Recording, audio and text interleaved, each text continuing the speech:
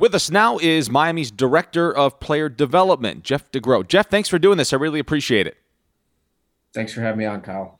Geoff, you're entering year 5 with the organization, and let us, by the way, congratulate you on your recent announced promotion as the Director of Player Development. But before I dive in here too far, your roles and responsibilities as the Director of Player Development are what?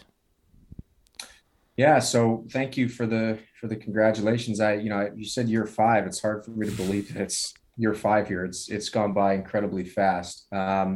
Basically my role here is to kind of oversee the development of all of our players in the minor leagues from AAA down to the Dominican Republic.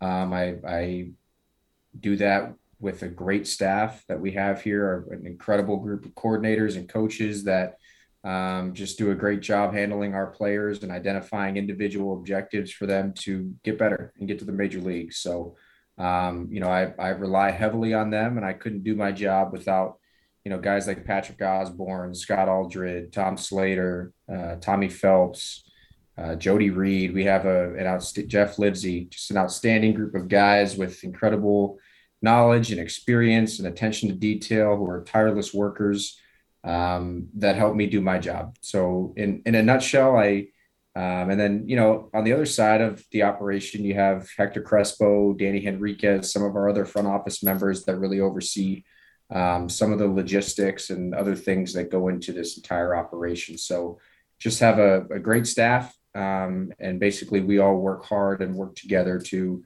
make our whole minor league operation run and develop players and turn them into major league talent. When you say make the entire operation run and oversee the development of what are truly hundreds of young, talented players, and this is just one major league organization, what's the most stressful part of your job? Man, I'll say this, that there's no 2 days that are the same. It's like you just never know what you're going to get. We have a very large staff. You have 4 teams here in the United States, 4 full season teams: Jacksonville, Pensacola, Beloit, Jupiter. We have our FCL team, which is, we probably have up to 70 players here in Jupiter between, from extended spring training into the FCL. Then you have the DSL. We have 2 DSL teams now this year. It'll be our first year doing that. So there's 2 35-man rosters down there with all those players and all those staffs that are serving those players. A lot of things come up, and basically the way I look at it is I work for everybody here. They don't work for me, I work for them. And whatever I can do to help our staff do their jobs better and serve our players better, I'm going to do. And you just never know what that's going to be. It's like you don't really get into a much of a routine because no 2 days are the same. And, the same for the players. Whatever our players need, I'm here to try and help provide that for them. So I guess would just be the volatility of the job, right? You just don't know what you're going to get. Geoff, I enjoy talking to folks in player development because I think it's a fascinating part of the business that not many people understand, that they really see, but it's the key cog that puts this whole thing in motion. You were a terrific college player. You played 1 season in the Yankee system before transitioning to the front office role. Was this front office job or one in baseball operations in some capacity always something you had your eye on? To be honest with you, I wanted to play baseball, and I of course knew that how competitive it is and how difficult it is to be a major league player and make a living on just playing the game. So I worked very hard at UMass Lowell to get my business degree as well. To say that I had it all planned out, that I wanted to transition into a front office, or I didn't know what that looked like. I knew that, I was fortunate enough to have the opportunity to pursue baseball from a playing standpoint after college. And I gave that my all for the year that I was there. And, when things took a turn there, I was fortunate enough to have the opportunity to transition into the front office. And at that point, it was an opportunity to stay in the game and use the degree that I worked so hard to get at UMass Lowell and kind of pair, my love of baseball with my degree. And at that point, when the opportunity was there, I was like, man, yeah, this is definitely something that I'd like to do and pursue. But prior to that, I wanted to give all of my efforts towards playing and, doing it as long and as well as I could. I think this is an opportunity to tell anybody out there listening that might be in high school. UMass Lowell is a terrific university that has produced many folks baseball-wide in baseball operations roles and capacity. So a terrific university to pursue that area in that particular field, should you choose to do so. Something else that's always fascinated me, how do you get to a place as a department? I guess this circles back around to what we talked about a couple of minutes ago. As a department and a team, where you feel like you've got a good grasp, a real good handle, Geoff, on several hundred minor league players in the organization? Because to me, that seems like an impossible task. Yeah, I think, it's a group effort. I think, it all started over here with Gary Dembo, and Gary had a vision for, how this whole thing should run, and having things organized and information readily available. So, our analytics team did an incredible job building a database for us that, keeps everything structured and in place so we can keep an eye on our players. We basically have one-stop shopping for video, statistics, individual player plans that have objectives. And, because of all the hard work of our analytics department, guys like Gary, they've allowed us to do our jobs better. So I think we do it through communication more than anything. And like I alluded to earlier, our coordinators just do an incredible job. They're very passionate about their work. They know our players like the back of their hands, and they do that through speaking to our coaches every single day, our coaches that are working with our players every single day. And same can be said for our coaches. Our coaches love what they do, and they love our players. And so I think, all of us, we have a pretty good flow and a good chain of command. And I think we all communicate well up and down that chain of command to know our players very well. And, the better we know our guys, the better we know how to serve them, right? And how to get them better and how to turn them into major league players. Geoff, what challenges presented themselves last season when you weren't fielding as many teams in the system anymore? Yeah, I think the biggest challenge, I would say, beyond just our guys not having a year of baseball in 2020, like a whole year off for every single player is a lot. So I think that presented some challenges. Some guys got off to some slower starts, which is to be expected and is understandable. But in terms of the elimination of our Penn League team in Batavia, we had to push some guys.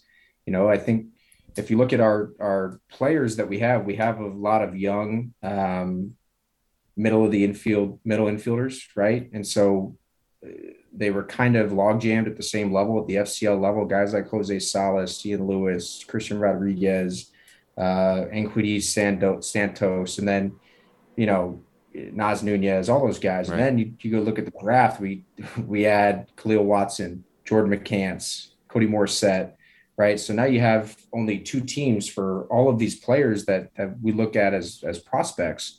That's where that New York Penn League team came in handy, right? You can send some guys there that can get everyday regular at bats. So we had to get creative with our playing matrices. And I think that, one thing that we did was it actually ended up being a good thing that some guys had to play some different positions. Guys who had only been shortstops in years past started to get to play some second base and third base, and if you look at, Major League Baseball, the more versatile you are, the more athletic you are, the more value you have. And especially with shifting and everything that's going on, you need to be able to play in different areas of the field.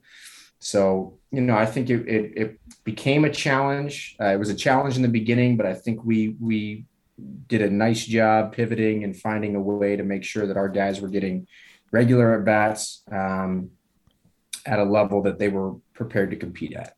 When you talk about placement, how do you, over the course of the spring, and that's probably naive because this probably happens all off season long and you might take a day off for Christmas and the holidays, but how do you put together rosters throughout the entire system and say, okay, and I understand the logical progression when you go from low A to triple A, and obviously the levels get better as you go, but how do you determine he's going to start here and he'll go there, and this feels like the best fit for us to start 2022?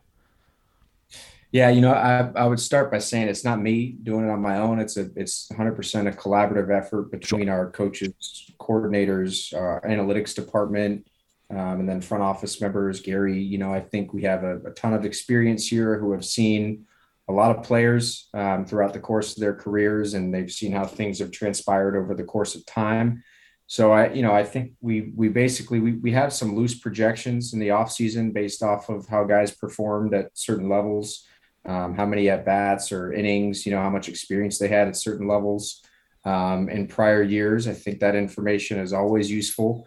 But then, as guys report into spring training, you're always looking at what kind of shape they're in, how they look mechanically, physically, where they're at mentally. All of those things come into play. And, fortunately, we get 3 weeks. It looks like it might be this year, 3 weeks of games in spring training, which is a good time for us to evaluate and see how ready guys are to start the season.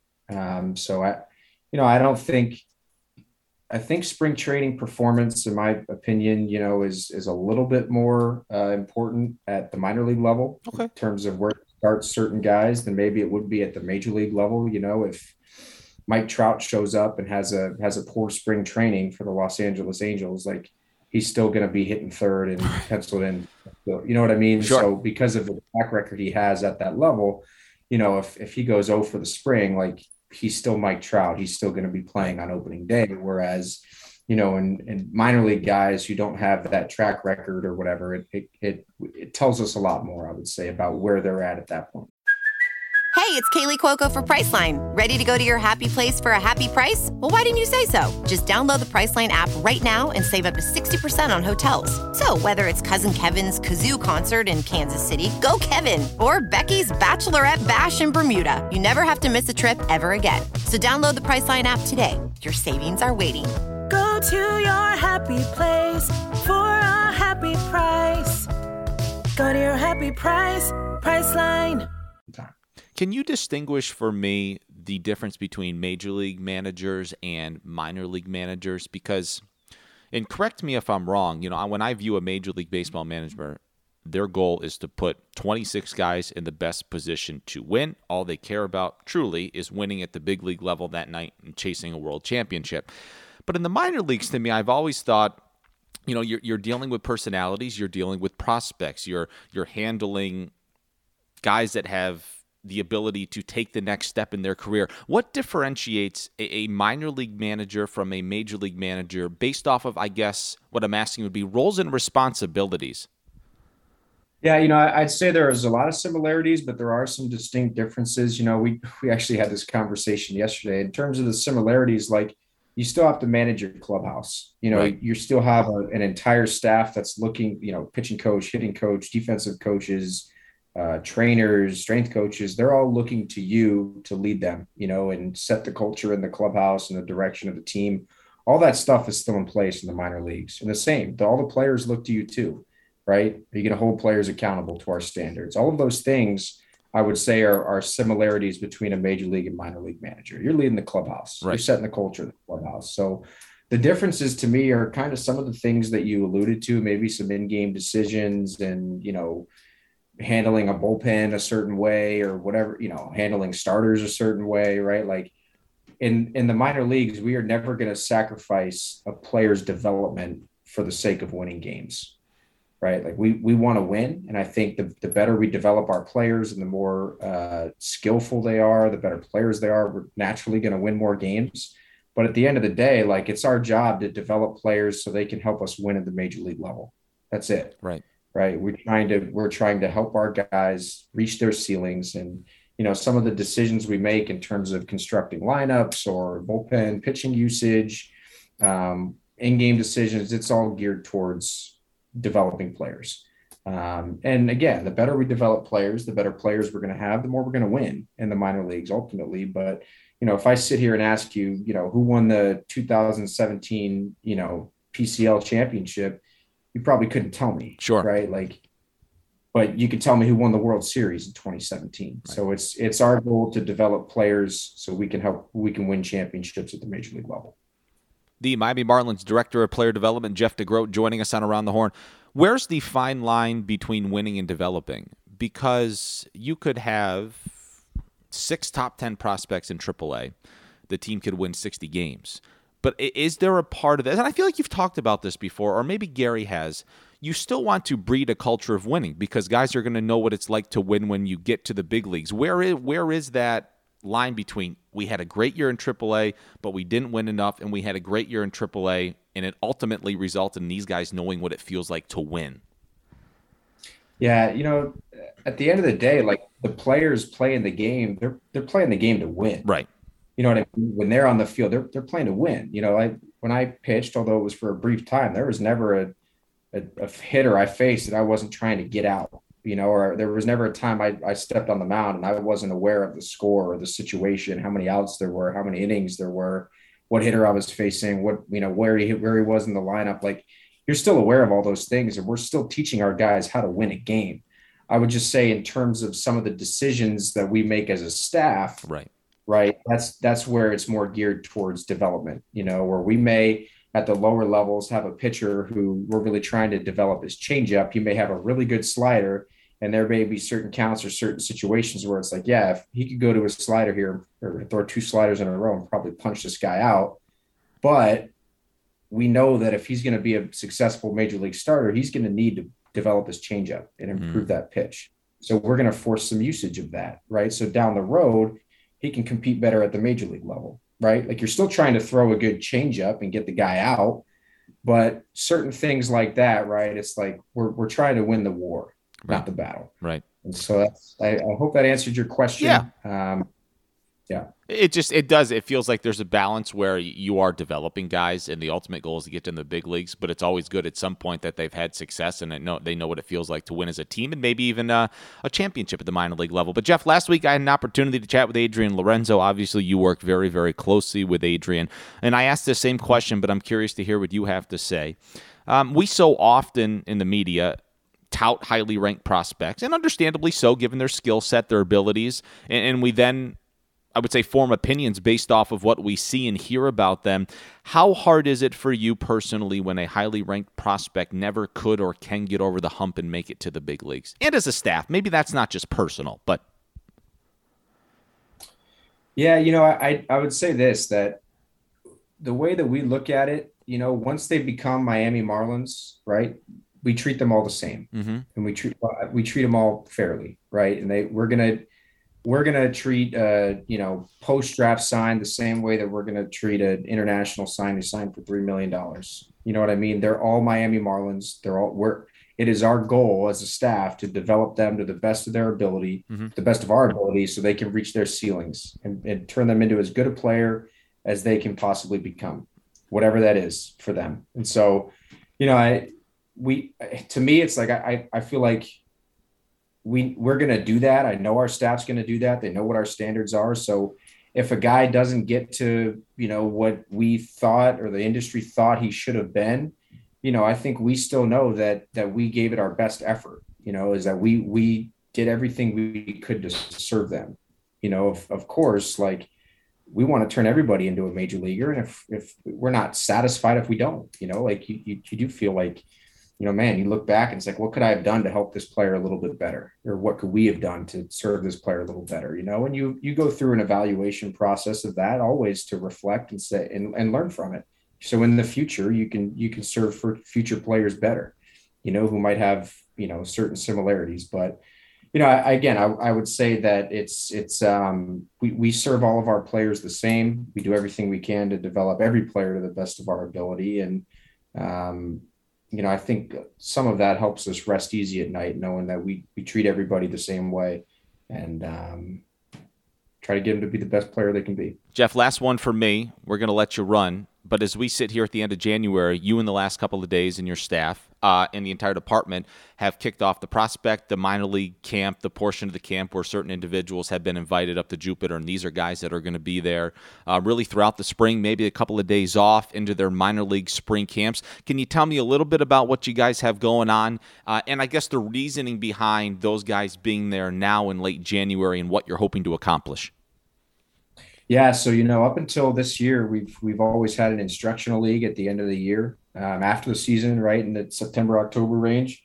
And we've played games against outside competition. I think what we saw, and one thing we learned prior to the 2021 season, is we had some pitchers like Max Meyer, Zach McCambly, Jake Eater, Kyle Nicholas, who's now a Pittsburgh Pirate. They were here in Jupiter early, right? And they were here building up and By the time they got to minor league spring training, they were already built up to 5 innings and had a lot. They've faced a lot of hitters and they had a lot of things under their belt. And really, once the season started, they hit the ground running and they got off to great starts. They stayed healthy, with the exception of Jake, but they stayed healthy throughout the year. They made all their starts and did a great job. They finished strong. And so I think, that the idea of having our guys gaining momentum, right, going into the season, and then when the season starts, they've already got a lot more at bats, and they've, hitters have a lot more at bats. Pitchers have faced a lot of more hitters under their belt, to where when they start the season, they're starting it in mid-season form, right, and they're ready to roll. And so I think that this structure and this framework is really going to allow us to get off to a strong start. But I also think that, we understand that it's a long season. We're still in January right now. We're facing hitters that we have a nice, slow build up and progression leading up to the start of the season, to where we're not burning our guys out, right? We're cognizant of that, and we're keeping their bodies fresh, so they can make it through the entire long season, right? It's very demanding on them physically, mentally. And so that's all things that we're taking into account here. But we kind of decided to push our instructional league from the end of the year. After that long season, these guys are tired. They want to go home. And we just felt like we'll give them their time at home, let them recover, let them get themselves into a great place physically. And then once the new year hits, these guys are ready to go. Yep. They're chomping at the bit. And we feel like with the focus and energy level that we're getting out of our players, the effort has been outstanding. And we're really looking forward to the rest of this camp, spring training, and the 2022 season. So, again, just in terms of some of the stuff we're doing here now, we got live BPs going on. We got the first pitch in 6 minutes here. And then, we're going to progress into some inter-squad games and things of that nature prior to the start of even minor league camp against outside competition. You're down to about 5. I'm going to let you run. Outstanding. Good stuff, Geoff. I really appreciate the time, and I look forward to doing this again soon. Thanks, Kyle. Nice to talk to you.